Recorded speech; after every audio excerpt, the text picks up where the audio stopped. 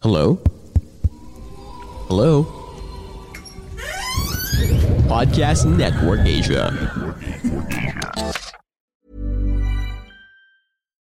Millions of people have lost weight with personalized plans from Noom. Like Evan, who can't stand salads and still lost 50 pounds. Salads generally for most people are the easy button, right? For me, that wasn't an option. I never really was a salad guy. That's just not who I am. But Noom worked for me. Get your personalized plan today at Noom.com. Real Noom user compensated to provide their story. In 4 weeks, the typical Noom user can expect to lose 1 to 2 pounds per week. Individual results may vary. Ready to pop the question? The jewelers at BlueNile.com have got sparkle down to a science with beautiful lab-grown diamonds worthy of your most brilliant moments. Their lab-grown diamonds are independently graded and guaranteed identical to natural diamonds, and they're ready to ship to your door. Go to BlueNile.com and use promo code LISTEN to get $50 off your purchase of $500 or more. That's code LISTEN at BlueNile.com for $50 off. BlueNile.com, code LISTEN. Hey, it's Ryan Reynolds, and I'm here with Keith, co-star of my upcoming film, If, only in theaters May 17th. Do you want to tell people the big news?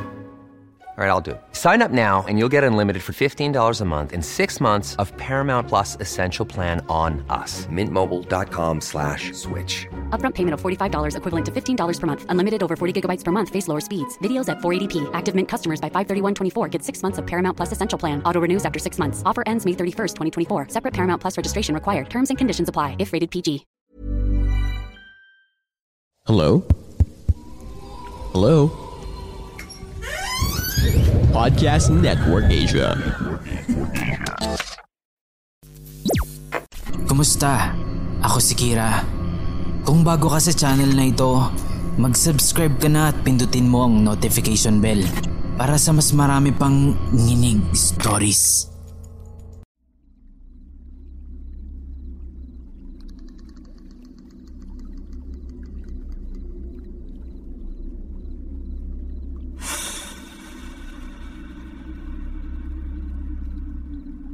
Magandang araw po, Boss Kira, at sa lahat ng kapwa ko Kirara. Sobrang late na po ang pag-asend ko nito sa'yo. Naging busy lang dahil lumipat ulit kami dito sa bahay ng mama ko.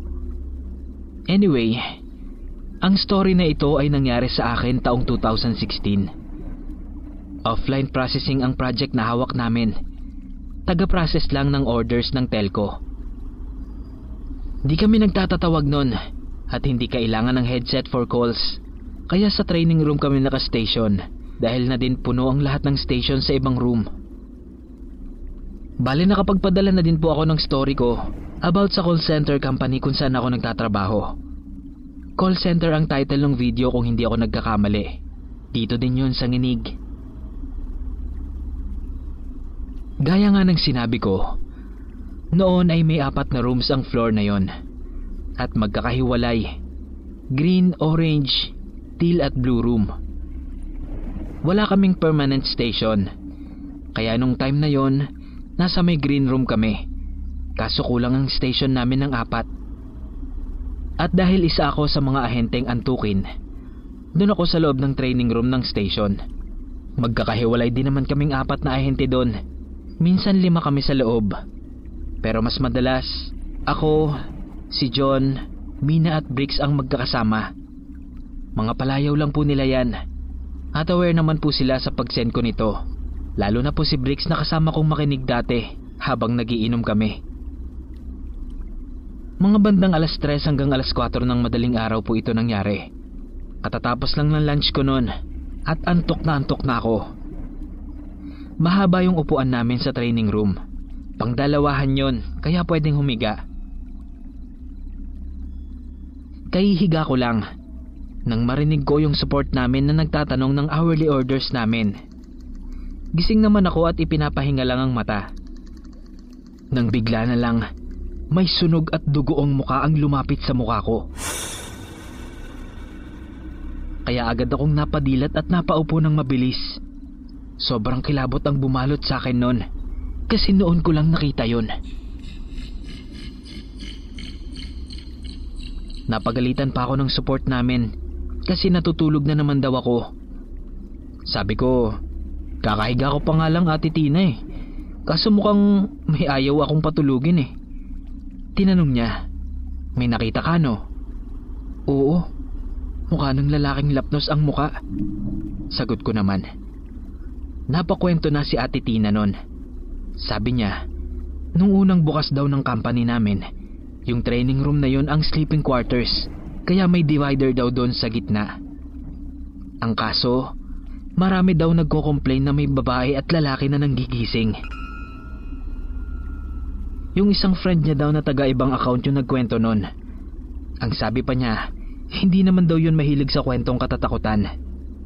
Sabi naman ng isa kong ka-teammate, baka naman ate walang maichika yun. Sagot ni ate, loka, busy na mudra yun at walang time sa paggawa ng istoryang katatakutan. And besides, hindi lang naman siya ang nakaranas nun. Dagdag pa niya. Siguro ay nabubulabog namin sila doon sa kwarto na yon dahil nagdadaldalang kami doon at nagtatawanan. At mukhang trip nga nung nagbabantay doon ng manggising.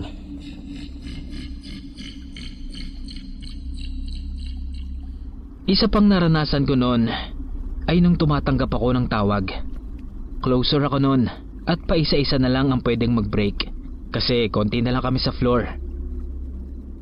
Nung time na yon ay kahit anong oras namin pwedeng i-take yung 10-minute break namin. Last break at nauna yung ka-teammate ko. So after 5 minutes, pwede na akong mag-hit ng break. Nagtaka lang ako kasi wala pa yung ka-teammate ko. Pero nag-hit na rin ako after 5 minutes. Nakapila siya noon sa CR. 3 ang cubicle at hindi available yung una. Yung pangalawa may tao at yung last naman ay may tao din. Sinilip ng naglilinis ng CR yung ilalim ng cubicle. Wala naman daw paa at wala din daw anino. Kinatok niya daw yon at kumatok din naman pabalik, kaya naman naghintay na lang sila. Ang ginawa daw ni ate, sinungkit niya yung lock para mabuksan yung pinto. Pagbukas, wala ngang tao. Di na ako nag-CR nun sa takot. Bumaba ako sa 27 at doon na ako nag-CR. Madami naman tao noon kasi umaga na yon. Ang nakakapagtaka doon, paanong may kumatok pabalik? Eh pag nakaupo ka sa cubicle na yon, malayo ka sa pintuan. Medyo mas malaki kasi yon kaysa doon sa 2 unang cubicle. Parang normal na lang kay ating naglilinis yung ganon. Di ko na lang inusi, baka ma-overbreak ako. Pero hanggang sa pag-uwi, palaisipan pa din sa akin yon. Although, normal naman talaga na may mga ganon, di ba? Ang kaso umaga eh. Ang creepy lang kasi wala nang oras na walang paramdam yung tropa ni Junjun.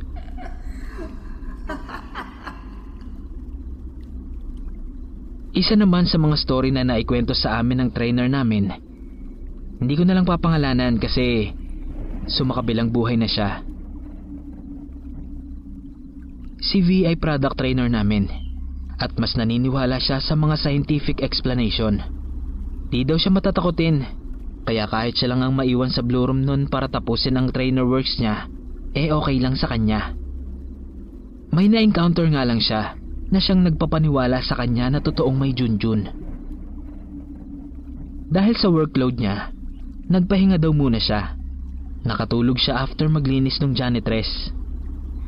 Pagkagising daw niya, nagulat daw siya dahil lahat ng upuan ay nakaharap sa direksyon ng inuupuan niya, which is nasa gitna.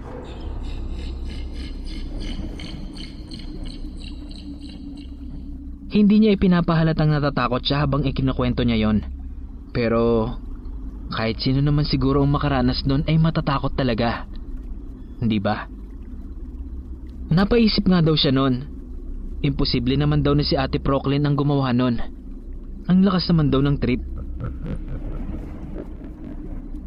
Yun ang experience na ibinahagi niya sa amin. Kaya naman nung nasa training pa lang kami, takot na kami sa blue room. Eh hindi ko naman akalain na doon ako mapapastation ng matagal. 2 years na ako sa company na yon. Kaya deadman na lang sa akin si Junjun. Madalas kasi kapag papasok ako ng 12:00 ng hating gabi, ititake ko na yung lunch ko ng 2:00 ng madaling araw. Or magpapaalam ako sa TL ko na matutulog ako. Palagi kasi akong may allergy, kaya panay din ang inom ko ng gamot. Kaya naman panay din ang antok ko. So ayun na nga, magigising ako ng 3:00 o 4:00 ng madaling araw. Tapos karamihan sa mga kabay ko ay nasa lunch. Lagi ako nakapwesto sa likod sa bandang dulo kasi di kita sa CCTV at malapit pa sa bintana. Di naman alintana sa akin na spot pala ni Junjun yung pinakadulong station katabi ng bintana. Madalas ay may dadaan na anino sa likod na makikita ang refleksyon sa monitor. Kung minsan maririnig mo yung yabag na parang may tumatakbo sa likod mo. Di ko na lang ipinapahalatang nararamdaman ko kasi mas lalo lang itong nananakot. Kahit pa dumating sa point na nadidinig ko na yung pagtatype sa kabilang station kahit wala namang tao. At ako lang mag-isa doon kasi lahat sila ay nasa lunch noon, kaya medyo petiks pa. Madalas akong maiwan kasi maaga akong natutulog sa SQ. Ibang kwento naman po yung sa sleeping quarters. First experience ko sa SQ ay noong 2015, year end ng company namin. Well, may pasok pa din kami, pero mga 10:00 pa naman ng gabi ang log-in namin. Kaya natutulog muna kami ng mga kasama ko. 3 kaming natulog sa sleeping quarters ng mga bandang 7:00 ng gabi. Wala pang mga kama nun, kaya nasa lapag pa yung mga kutsyon. So eto na, pagpikit ko dahil antok na ako at feeling ko ay makakatulog na agad ako. Ang kaso ay hindi. Nahirapan akong makahinga na para bang ang daming tao sa loob ng kwarto. Pero 3 lang talaga kami at magkakahiwalay pa. Yung feeling na parang may nakadagan sa'yo, yun yung pakiramdam ko. May pumasok na 2 pang babae, kaya napuno na talaga kami at doon lang ako nakatulog. Pagkagising sa akin ng ka-teammate ko, diretso kami sa CR para mag-toothbrush. Napakwento siya na nahirapan daw siyang huminga kanina bago pa pumasok yung 2 tenured. So sinabi ko na ako din, pero dinedma na lang namin. Kasi tatakutin lang naman namin ang sarili namin. Lumapit sa amin yung isa naming kasama matulog at nangyari din daw sa kanya yung nangyari sa amin. Eh di yun, nagkatakutan na nga kaming 3. Pero mas malala pala yung nangyari doon sa newbie nun. May third eye siya at tawagin na lang natin siyang Alice. Dahil nakakasama namin sila sa weekend shift, naging kaklose na din namin siya. Tsaka mabait yung batch nila eh. Napakwento kasi ng katatakutan noon ng mga experience. At napakwento siya ng kanya noon ngang unang tulog niya doon. 2 lang sila noon ng kabatch niya na natutulog at sa magkabilang dulo pa sila nang maramdaman daw niya na may nakadagan sa kamay niya na para daw bang tinatapakan nito. So pilit niyang inalis yung nakadagan at nung naalis niya na raw ay saka siya nagmulat ng mga mata niya. At dahil nag-a-adjust pa sa dilim ay nakailang pikit pa raw siya. Pero nawindang siya sa nakita niya dahil nasa harapan daw ng mukha niya ay mapuputik na paa. Agad siyang pumikit noon at tumayo. Pero mukhang alam ng nilalang na ito na may kakayahan siyang makakita. Nakaramdam siya ng takot noon nang marinig niyang magsalita ito. "Papatayin ko kayo." Paulit-ulit daw yung sinasabi. Hanggang sa makalabas siya ng sleeping quarters ay panay pa rin daw ang sigaw nito sa tenga niya. At bago pa siya tuluyang makalabas, hinila pa raw nito ang buhok niya.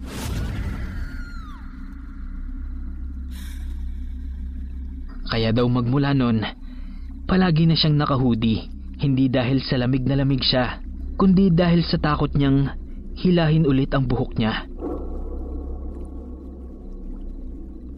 Nung una ay may duda ako sa kwento niya. Pero nung tinanong ko na yung TL ko na parang daddy ko na din, napatunayan kong totoo nga yung sinasabi ni Alice. Na may third eye nga daw siya. Dahil base sa paglalarawan niya, na babaeng galit na madumi at puro putik ang katawan, ay yun din daw ang nakikita ng TL ko kapag nasa orange room kami, katabi ng sleeping quarters.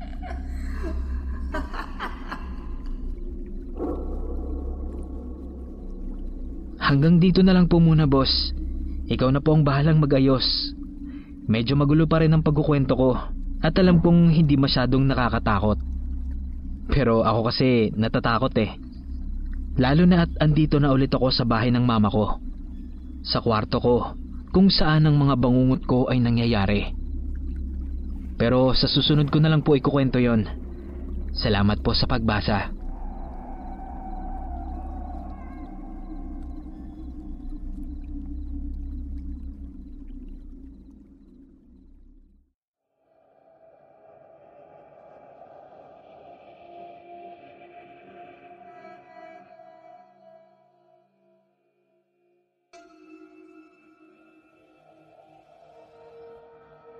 Magandang araw po, Sir Kira. Maraming salamat po sa pag-feature ng story ko tungkol doon sa dati kong paaralan. Meron po ulit akong bagong kwento na gusto kong ibahagi sa inyo. Kayo na po sana ang bahalang mag-ayos nito. Nangyari po ito noong junior high school din ako. Maaga pa kasing lumuluwas sa bahay ang mga magulang namin, kung kaya natutulog sila sa kwartong malapit sa aming kusina. Yung bahay kasi namin, magkahiwala yung dining area at yung kusina sa bahay na tulugan at tanggapan. Bale may ibang gusali talaga. May mas nakakatandang kapatid din po ako. Natutulog kami sa mismong bahay tulugan. Kaya nung nagsimula na siyang mag-aral sa city, ay ako na lang ang naiwang mag-isa doon. Natutulog po ako noon nung marinig kong tinatawag ako ni Mama. Feby? Feby. Tawag nito. Pabulong pa yung pagtawag niya. Sinundan ito ng 3 katok na hindi dire-diretso. Kasi may maiigsing pagitan ng mga ito pagkakatapos ng 1 katok. Hindi ko nga alam eh. Pero parang nagising ako kahit na parang nanggagaling ito sa pintuan ng bahay at hindi sa kwarto mismo. Yung kwarto ko po kasi ang pinakamalayo sa pintuang iyon. So sa paggising ko, ay dire-diretso talaga akong pumunta sa tinutulugan ni nanay. Binuksan ko yung pinto sa bahay tulugan namin at pumunta sa kusina at saka kinatok yung pinto doon. Doon na ako nagkamalay sa mga nangyayari. Napigilan ko yung kamay ko sa pagkatok ulit at saka tumingin sa paligid. Para bang panaginip yung nangyari kasi marami kaming aso. At sa tuwing lalabas kami ay tumatahol sila. Pero nung mga oras na yon, ay tinitignan lang nila ako. Hindi ko pa nararamdaman ang takot nun. Bumalik lang ako agad sa kwarto at hindi na natulog ulit. Pinoproseso ko kasi yung nangyari.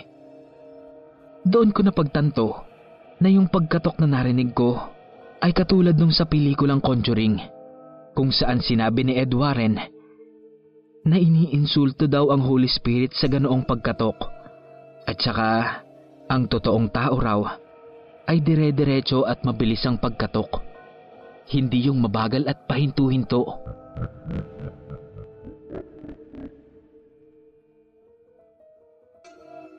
Nung ikwento ko sa aking nanay ang nangyari, ay nilamon ng takot ang mukha niya. Sabi niya, dapat daw ay hindi ko binuksan yung pinto dahil maaari daw na isa itong masamang nilalang na gusto akong kunin. Dagdag pa ni nanay, kapag tinatawag ka daw nito at nakilala mo ang boses, dapat daw ay hindi mo sabihin yung pangalan ng ginagaya nito dahil maaari daw na ito naman ang susunod na kukunin nito.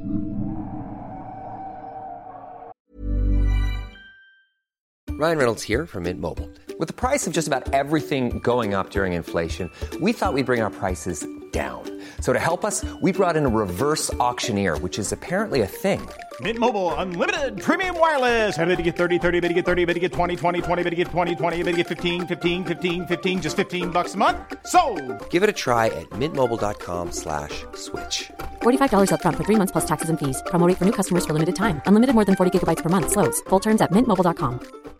If you're looking for plump lips that last, you need to know about Juvederm lip fillers. With Juvederm Volbella XC and Juvederm Ultra XC, your lip look, whether it's subtle or bold, can last up to 1 full year with optimal treatment and no additional maintenance. Find a licensed specialist and see if it's right for you at Juvederm.com today. That's JUVEDERM.com. Add fullness to lips in adults over 21 with Juvederm Volbella XC or Juvederm Ultra XC. Do not use if you have severe allergies or a history of severe allergic reactions, or if you're allergic to lidocaine or the proteins used in Juvederm. Tell your doctor if you have a history of scarring or taking medicines that decrease the body's immune response or that can prolong bleeding. Common side effects include injection site redness, swelling, pain, tenderness, firmness, lumps, bumps, bruising, discoloration, or itching. As with all fillers, there's a rare risk of unintentional injection into a blood vessel, which can cause vision abnormalities, blindness, stroke, temporary scabs, or scarring.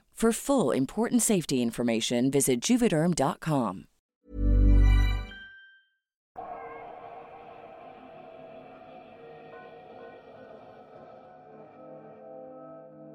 Yun lang po, Boss Kira. Maraming salamat po. Wish you all the best and stay safe po sa ating lahat.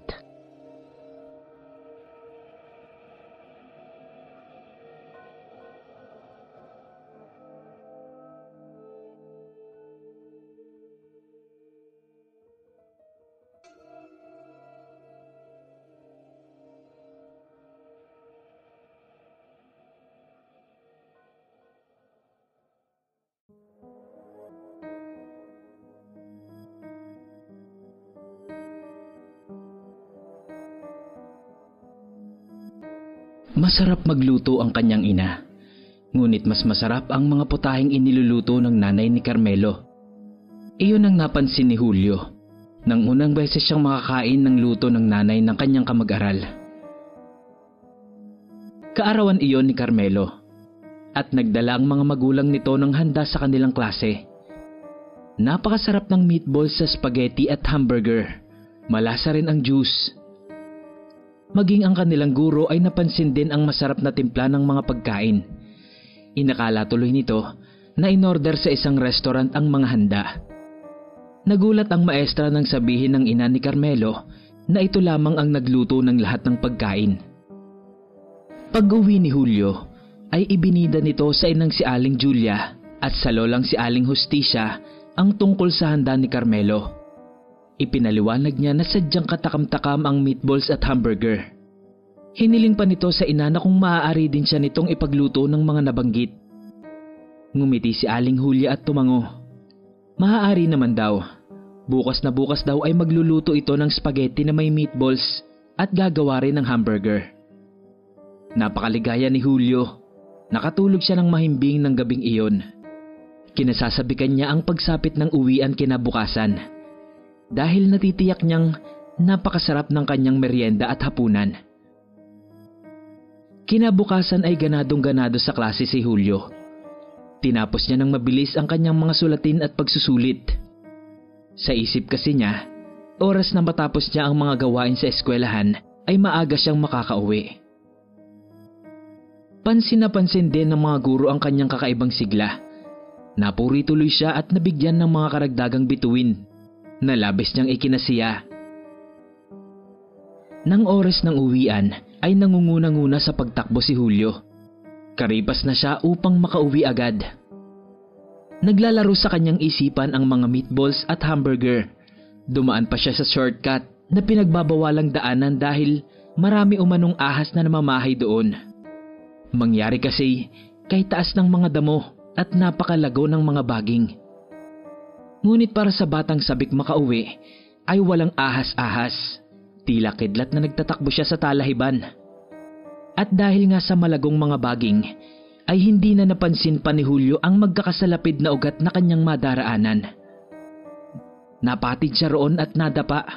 Nagkandang ngiwi-ngiwi ang nasaktang bata. Ngunit dali-dali rin niyang nalimutan ang sakit nang may mapansin ito.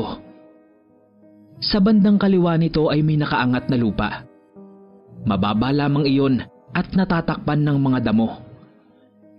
Nang hawiin niya ang damo, ay tumambad sa kanya ang maliit na kuweba.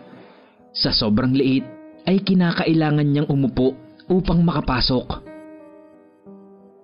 Nasa bungad pa lamang siya ay ninais na niyang lumabas muli. May nakita kasi siyang dalawang maliliit na kulay dilaw. Dilaw na liwanag mula sa loob ng madilim na kuweba. Pagkatapos ay nakarinig ng mga garalgal na ungol. May halimaw yata sa kuweba o kaya ay mabangis na hayop. Akmang aatras na sana siya nang lumabas sa liwanag ang nagmamay-ari ng madidilaw na liwanag ng mga mata pala.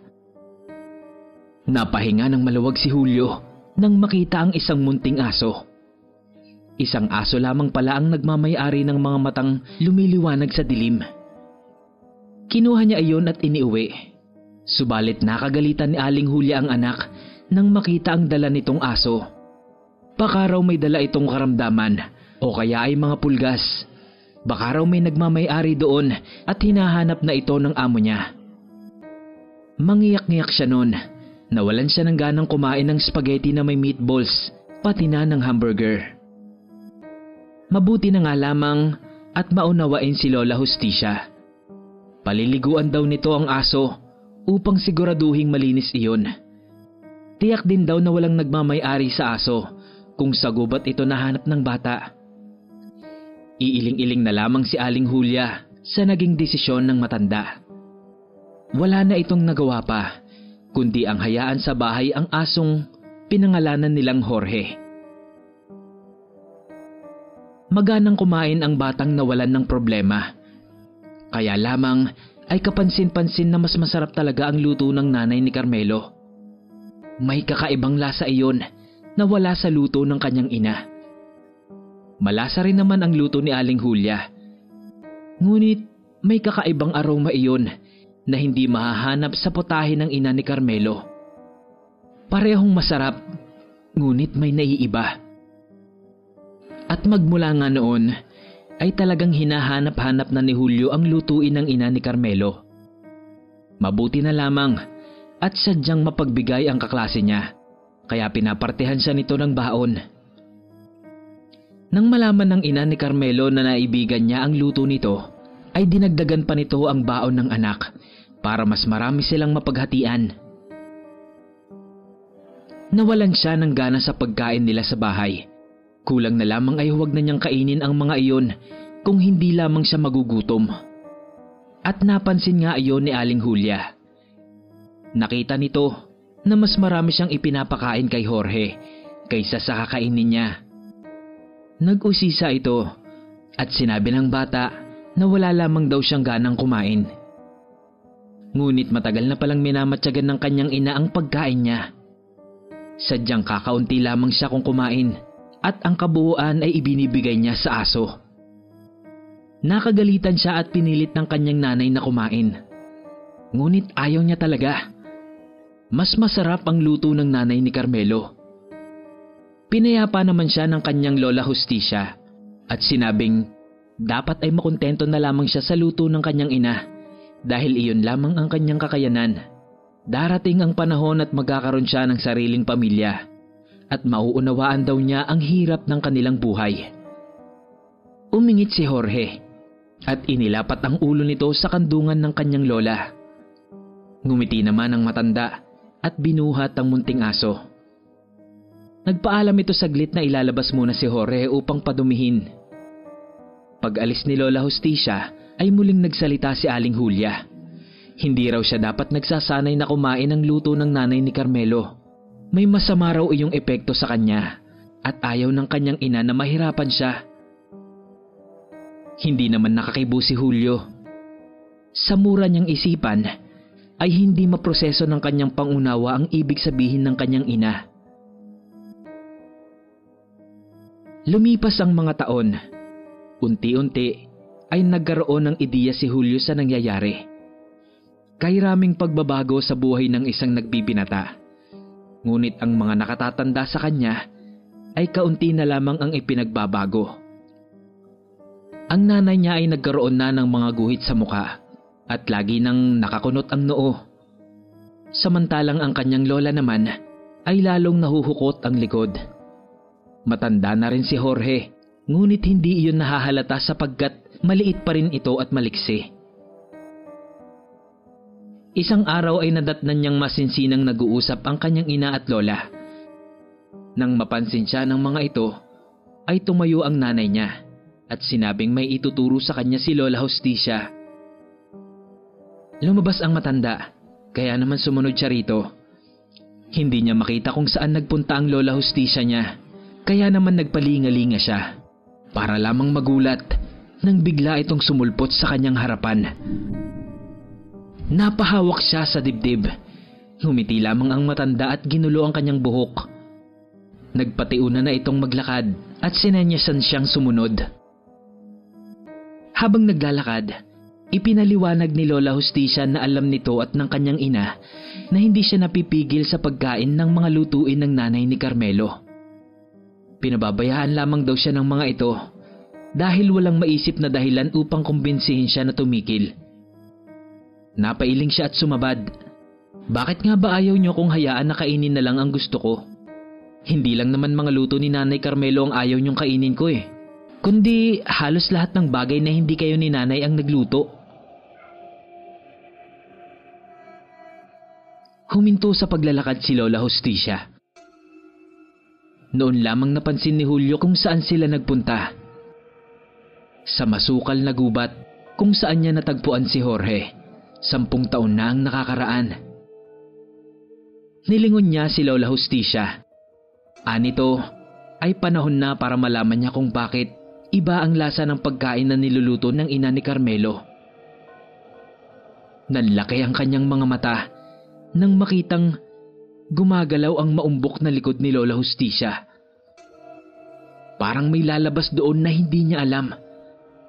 Napaatras si Julio. Aktong tatakbo na sana siya nang may kumagat sa kanyang binti. Si Jorge. Kay bangis ng mukha ng maliit na aso. At datapot maliit lamang ay napakalakas naman nito.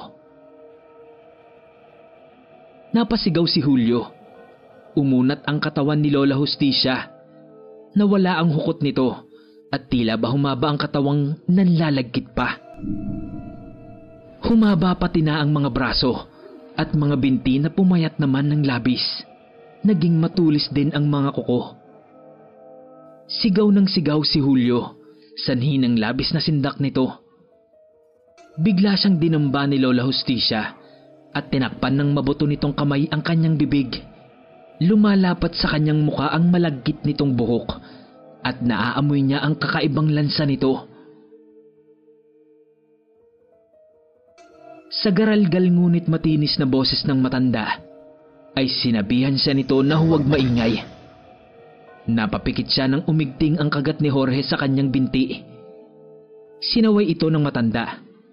Inalis ang pagkakatakip ng kamay sa kanyang bibig at dinampot ang aso. Nanatili namang nakahandusay sa damuhan si Julio. Takot na takot siya para gumalaw. Pakiwari niya ay lulusubin siya ng halimaw niyang lola.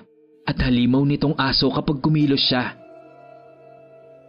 Ang sabi ni Lola Justicia, lahi sila ng mga tiyuan, isang uri ng aswang, na ang lakas ay nagmumula sa alagang aso na hindi tumatanda. Ang kuweba kung saan niya natagpuan si Jorge ay ang taguan nito. Kung sino man daw ang nagtangkang kumuha rito ay nilalapa nito at kinakain. Maswerte lamang daw siya dahil naamoy nito ang kanyang dugo at nakilalang kaanak siya ni Lola Justicia at Aling Julia. Kaya raw ayaw tanggapin ng nanay niya noon si Jorge ay dahil nangangamba ito na maaga niyang matuklasan ang kanilang sikreto. Mga babae lamang daw sa kanilang angkan ang nagiging tiyuan, subalit ang mga lalaki ay nagiging tiktik naman.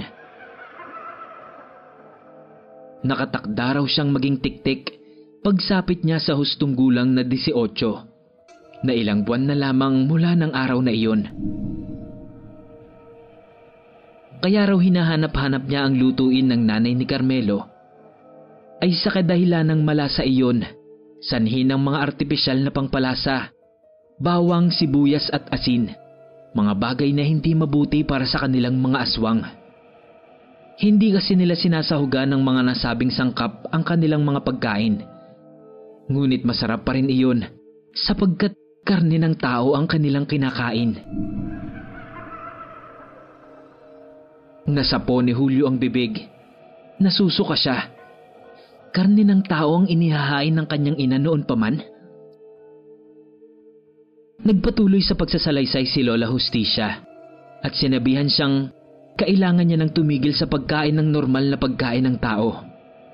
Dahil sa oras na tuluyan siyang maging tiktik, ay makakasama na sa kanya ang malasang pagkain ng mga iyon. Tulala si Julio nang umuwi sila ng kanyang lola at ni Jorge. Hindi niya matanggap na ang buong buhay niya ay isang kasinungalingan. Isa siyang aswang. Ang kanyang lola, ina at maging ang aso ay aswang. Niyakap siya ng nanay niya na noon ay naghihiwa ng karne para sa hapunan. Kaninong karne kaya iyon? Ayaw niyang maging aswang. Ayaw niyang maging tiktik. Ayaw niyang maging bahagi ng isang karimari-marim na pamilya.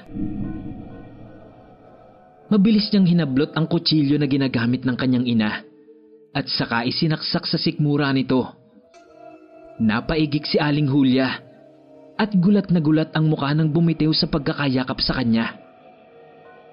Uundayan pa sana niya ito ng saksak nang may matalim na bagay na tumama sa kanyang likuran. Nang yumuko siya, ay nakita niya ang mahahabang daliri na tiyak niyang pag-aari ng kanyang lola. Tumaas ang mga daliri nito at lumagaslas na tila tubig mula sa gripo ang dugo sa malalim na sugat. Bumagsak si Julio sa lapag. Humingi ng paumanhin si Lola Justicia habang sige naman sa pag-iyak si Aling Julia na noon ay naghihilom na ang sugat sa tiyan dahil dinidilaan iyon ni Jorge. Unti-unting tinakasan ng buhay si Julio. Habang nauubos ang kanyang hininga, ay nakikita pa niyang kinakalkal ng kanyang pamilya at ng alagang aso ang kanyang katawan at kinakain ang mga piling bahagi niya. Nilalapa siya ng mga ito habang siya naman ay lumuluha. Napangisi siya. Sadyang karimari-marim ang kanyang pamilya.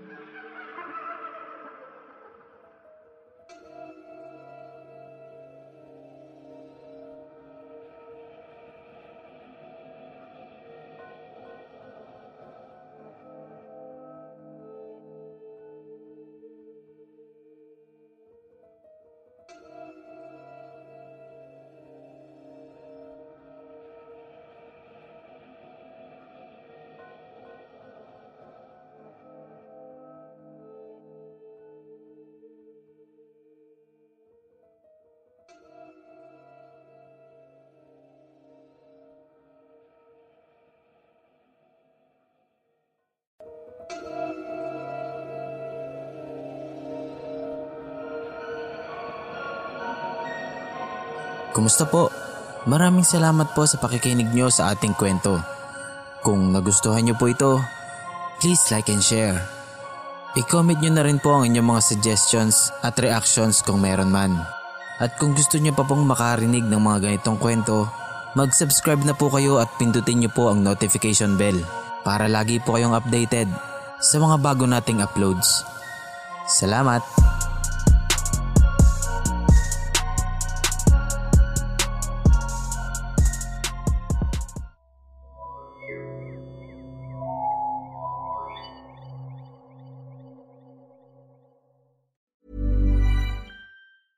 Even when we're on a budget, we still deserve nice things. Quince is a place to scoop up stunning high-end goods for 50 to 80% less than similar brands. They have buttery soft cashmere sweaters starting at $50, luxurious Italian leather bags, and so much more. Plus, Quince only works with factories that use safe, ethical, and responsible manufacturing. Get the high-end goods you'll love without the high price tag with Quince. Go to quince.com/style for free shipping and 365-day returns.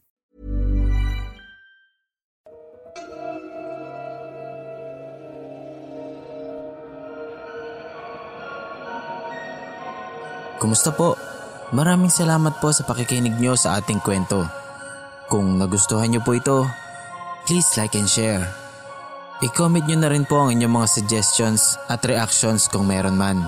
At kung gusto nyo pa pong makarinig ng mga ganitong kwento, mag-subscribe na po kayo at pindutin nyo po ang notification bell para lagi po kayong updated sa mga bago nating uploads. Salamat!